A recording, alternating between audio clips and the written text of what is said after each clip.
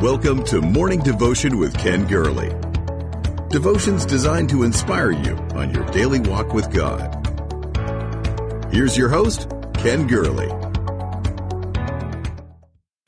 Hey, good morning. Welcome, everybody. Welcome. I am still trying to get used to that intro. It's like, who is that guy introducing me?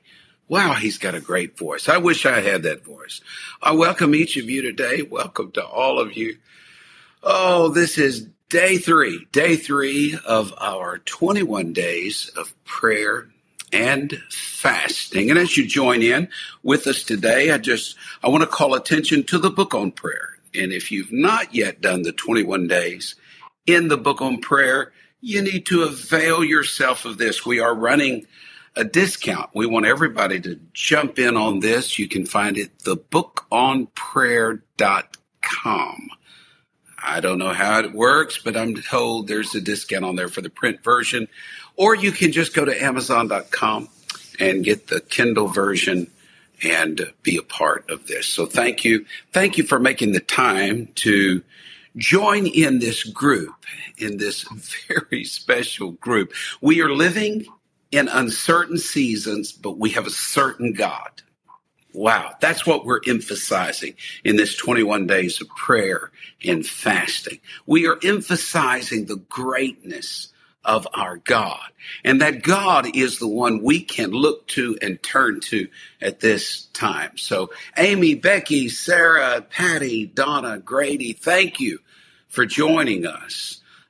This is on Facebook Live, and starting this week, we're doing it on YouTube Live as well. We saw several visitors there yesterday. Podcasts on Apple, Google, Spotify. Yeah, no, I'm not speaking in an unknown tongue there, but really I am. I have no idea what I just said, but I'm told to say that, as well as to like the page, follow the page, and share the page. We're trying to get the word out. The word out is this.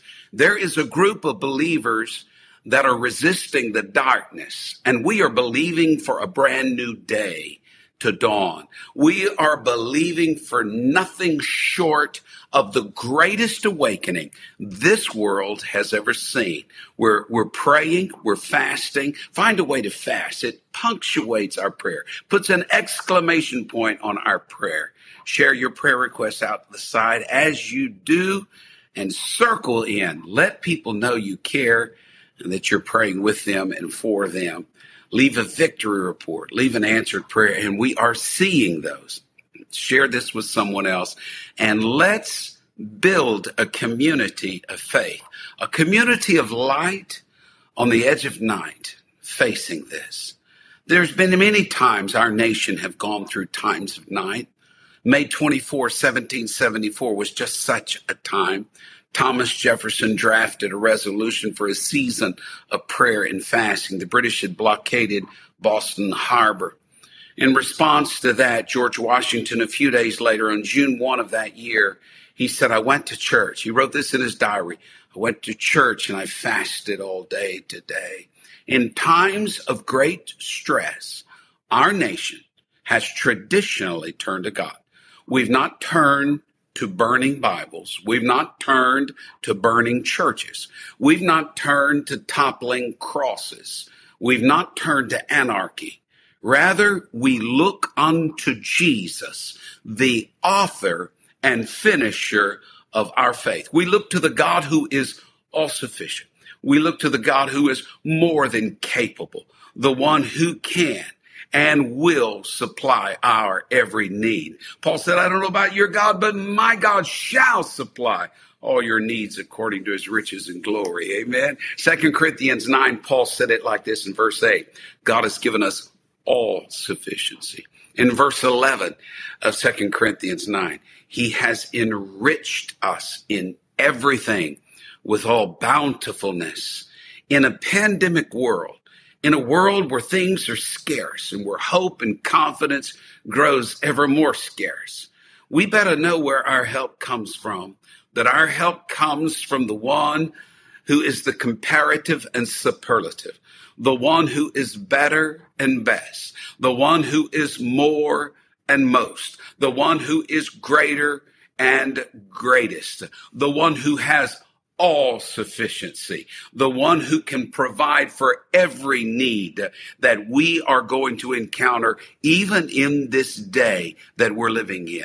That's why today I want to talk to you about the subject. You may have thought I misspelled some words here. I want to talk to you about a subject, Can and Abel. I did not say Cain and Abel. I said Can and Abel. We need to get these words back in our vocabulary.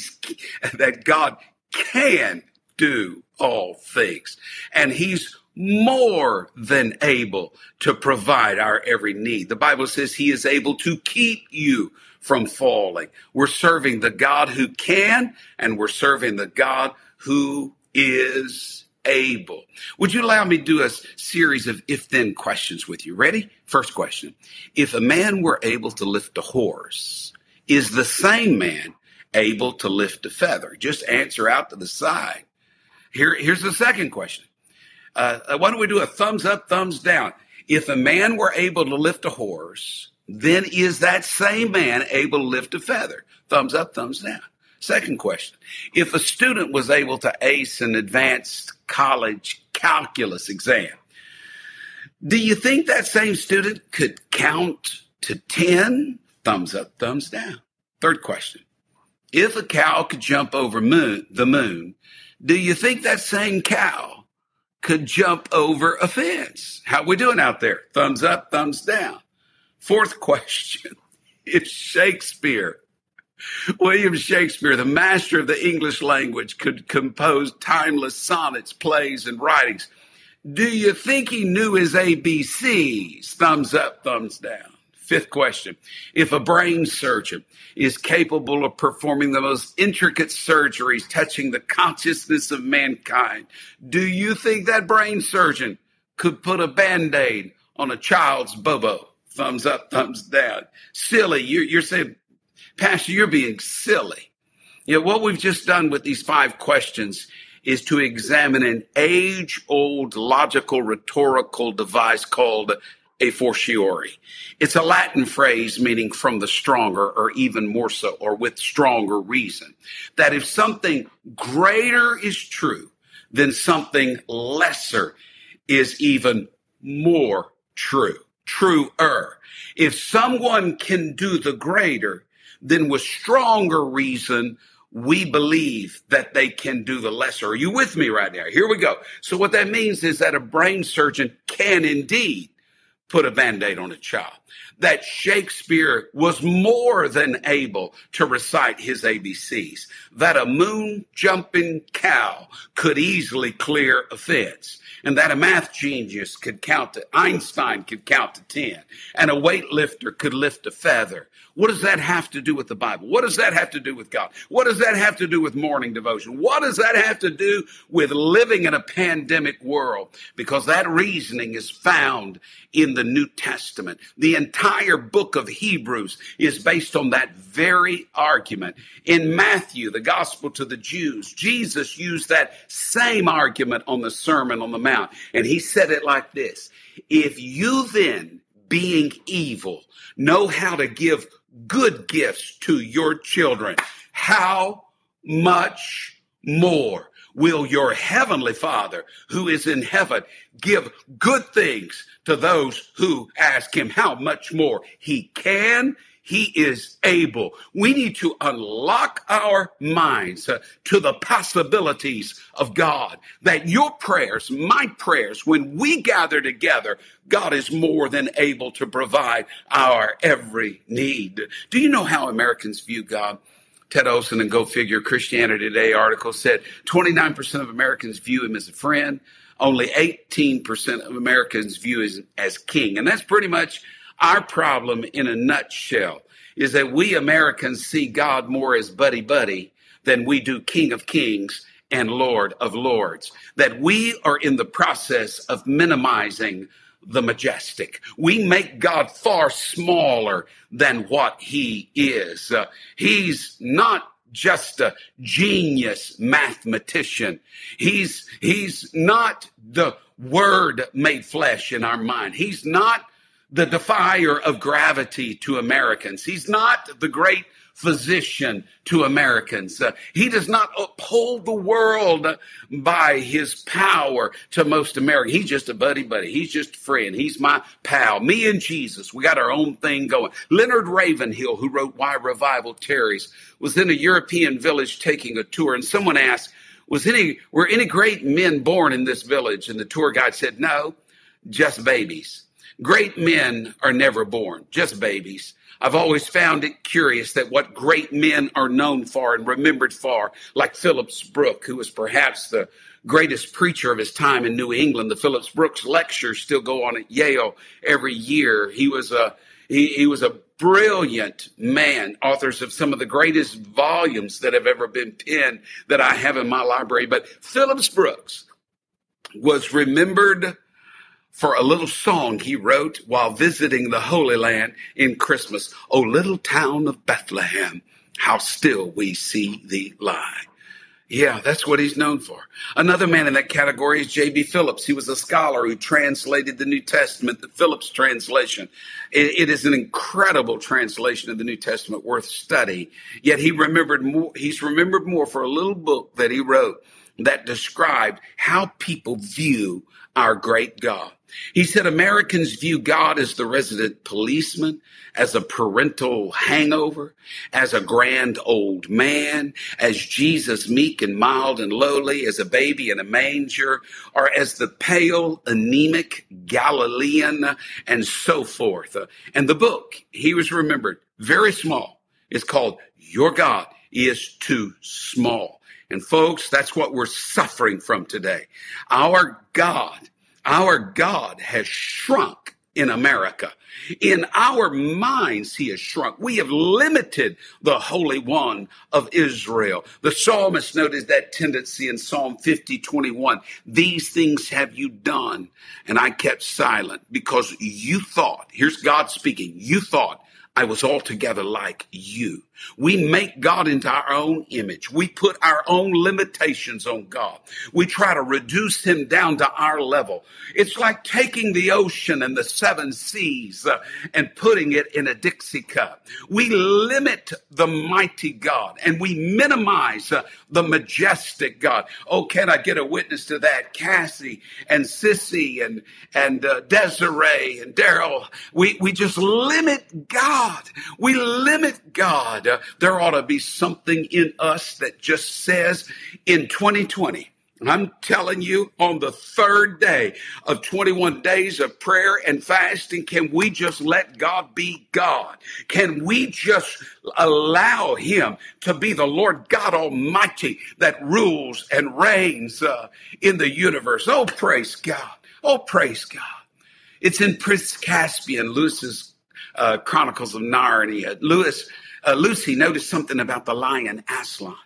She said, Aslan, you're bigger than the last time I saw you. And Aslan, who's the Christ figure, the lion in Lewis's writings, he said, Lucy, I'm not bigger. It's because you're older. And she said, it's not because you are bigger. He said, I'm not bigger, but every year you grow. Here we go. Every year you grow, you will find me bigger. Folks, we need to let God arise in the year of 2020 and find him bigger than the God of 2019. Let him arise and let our enemies be scattered. Don't minimize him. Let God be God. You say, I don't know how to let God be God. Well, let's look at the ways we minimize him and then do the exact opposite. You ready? One way we minimize him is worry. We think now, if you've been raised in the church, you know this. Oh, folks, you know this. We look at worry and we call worry spirituality. We call worry holiness. We think worriers are the most spiritual people in church. Ask a worrier something and they'll go, I don't know about that. They'll shake their head and we think that's spiritual. That is fear. That is not spiritual. That's not carnal. That's how you limit the Holy One of Israel. How many times do we go to the Lord in prayer with worry lines on our forehead? We come in with worry. We leave with worry. Worry does not empty tomorrow of its sorrow. This is what Corrie ten Boom said. Worry does not empty tomorrow of its sorrow. It empties today of its strength. Never be afraid. Never be afraid to trust an unknown future to a known God. Oh, he can. He is able. If I minimize God through my worry, then how do I maximize God? We give our worries to him. Faith pleases him. We cast all our cares on him. We release our unknown future into the hands of the known God. We let God be God. Here's another way we minimize God: unbelief. Again, we are more at home with doubters than we are with believers. Now, we got some folks from Missouri. If you're from Missouri, go ahead and shout out what city you're from right now. Shout out and tell us. Missouri, if you don't know this, maybe we had the bishop from Northeast India watching yesterday, and you may not know this about the United States. Missouri is a state. It's one of the 50 states of the United States, and they have a motto. They have a slogan in Missouri: show me. You got to show me. And, but faith is the substance of things hoped for, the evidence of things not seen. One way we minimize God is through our unbelief, through our show me. Show me. I've got to see it to believe it. Where faith says, I believe it, and then I will. Oh, can I get a witness to that? That is just good morning devotion stuff right there. We need a Doubters Anonymous. Somebody needs to start another devotion called Doubters Anonymous, a self-help group that gets together and just goes ahead and gets it out in the open. They don't believe God cares. They don't believe God heals. They don't believe God hears. They don't believe God's going to make a way. We need a Lord, I believe, but help my unbelief spirit. Confess that unbelief. Then let God be God and let him rise up in your life. Let me give you one more way we minimize God. We do it through guilt. Two phenomena I've noticed in pastoring. Some people are very hard on themselves. They got this little judgy voice going along all the time. They are what the Bible calls, they are guilty of having a weak conscience, and they feel convicted about anything and everything. And it's hard for them to believe that God can and will forgive because they refuse to forgive themselves and they minimize God. Can I reason with you here? Here, let's do a little a fortiori. If God forgave Paul, who was the chief of sinners, then how much more can he forgive you? If any man sin, we have an advocate with the Father, Jesus Christ the right. Here's the second phenomena I've noticed pastoring. We have the inability to forgive others. Didn't Jesus talk about that with the parable of the unjust servant? We've been forgiven so much. How much more? How much more should we be and be able to forgive those who wrong us? We let God be God when we let him be the judge and we give him vengeance. Vengeance is mine, saith the Lord. Vengeance is a double-edged sword with a missing handle. You're going to grasp it. It's going to cut you. Vengeance is a certain season in hell. You don't need to live there. Let God be God and let God judge the matter, and you rejoice. Only believe. I was telling the story of Jairus yesterday, and I just segued into the woman with an issue of blood, and I sort of left old Jairus hanging. Let's hit this proud, grown man who collapsed at the feet of Jesus because his little daughter, his little girl, was at death's door, and he begs Jesus, come lay hands on her and heal her. And Jesus lifts Jairus to his feet and journeys with him to his house. But at the same time, that woman with an issue of blood comes. And you remember what I said yesterday? Jesus said, daughter, thy faith has made you whole. And don't you know, Jairus saying, that's what I want him to say, my girl. That's what I want him to say to my girl. But the Bible says at that exact moment, while he was still speaking, messengers from the house of Jairus arrived and said, your daughter is dead. Mark 5:35. Jesus overheard the negative report and looked at Jairus and said, do not be afraid. Only believe. Only believe. Believe what? That if God could heal a woman who had been sick for 12 years, then how much more could he heal your little girl that's been sick for 12 hours? That if he can do the greater, he can do the lesser. He is able to do the lesser. Believe. Come on. 21st century, 2020 believers, believe the best is still yet to come. Believe the best is still yet to come. That God has got something for us in this year, that there is something up his sleeve, that the last is going to be greater than the first, and that God is going to do something. You may have heard the most negative report in your life in the last 12 hours, but if God can, and if God will, and if he is able to resolve a 12-year-old problem, he can resolve a 12-hour problem. He knows how.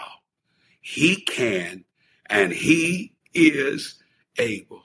I love that verse. I'm going to come back to it. Let me, in closing here, Matthew 7:11. If you then, being evil, know how to give good gifts to your children, how much more will your heavenly Father who's in heaven give good things? If you and I enjoy giving gifts, if you and I enjoy watching people be blessed, if you and I enjoy the next generation growing, learning, and becoming, then how much more, a fortiori, how much more does God want to do good things for his children? God can do it. God is able to do it. And that's the can and the able we need to get in our minds during day 3 of this season of prayer and fasting. Would you take this thought into your prayer lines? Erase the worry lines. Yeah, you need a spiritual Botox. I didn't say go get Botox. I said you need a spiritual. Get rid of those worry lines and go in faith before God today and watch God do the miraculous in your life. Thank you for being a part of this. Thank you for sharing this with others. Loop around, pray one for another, and God bless you today. Amen. Thank you for listening to Morning Devotion with Ken Gurley. Join us next time for another inspiring devotion. To support this ministry, please visit firstchurch.com/give.